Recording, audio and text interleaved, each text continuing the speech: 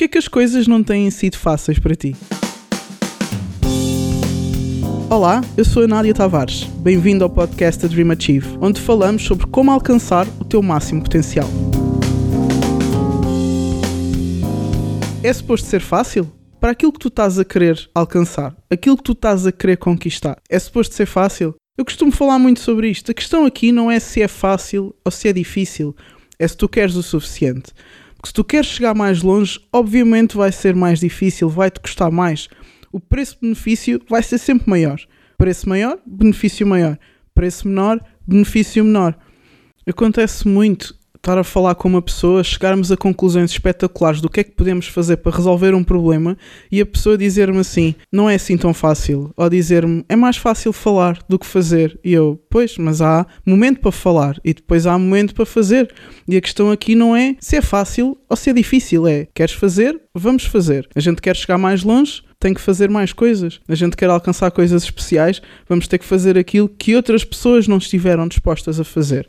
Aqui o ponto da questão é, se tu queres uma coisa fácil, se tu queres que as coisas te sejam mais fáceis, não sonhes tão alto. A resposta que eu tenho para ti é esta. Às vezes até tu estás a sonhar, a ter objetivos que não têm a ver contigo, que têm a ver com outra pessoa. Tu viste outra pessoa a dizer que quer uma coisa grande e tu decidiste que também queres uma coisa grande e agora as coisas estão a ser difíceis para alcançar essa coisa tão grande. Na verdade, quando tu estás à procura, quando tu estás a lutar por algo que tu realmente queres, que nasceu de ti, as coisas não te parecem difíceis. Nada te parece demasiado.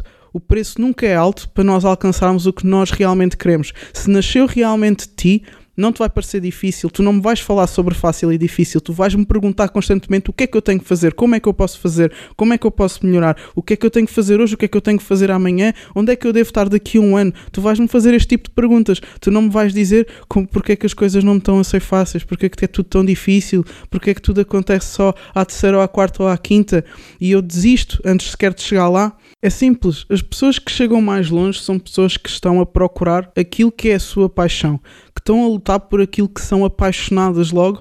Nenhum passo é difícil porque eu já estou num caminho que eu gosto, que eu amo, que eu sou apaixonada por isso. Então as coisas não são difíceis, as coisas tornam-se mais fáceis. Isso não quer dizer que eu não vá ter que me superar, isso não quer dizer que eu não vá ter que ir aos meus limites, isso não quer dizer que eu não vá ter dificuldades, que eu não vá falhar, ter que cair e ter que levantar, mas eu não vou ter aquela postura de isto é tão difícil, tão horrível, porque é que as coisas não acontecem? As coisas já estão a acontecer, porque eu estou a fazer o que eu gosto. Então, se tu achas que as coisas não têm sido assim tão fáceis, pensa se estás a procurar aquilo que realmente faz sentido para ti. Pensa se estás a querer procurar aquilo que te apaixona realmente. Este foi o podcast da Dream Achieve, episódio número 3. Não é assim tão fácil. Ou se calhar é.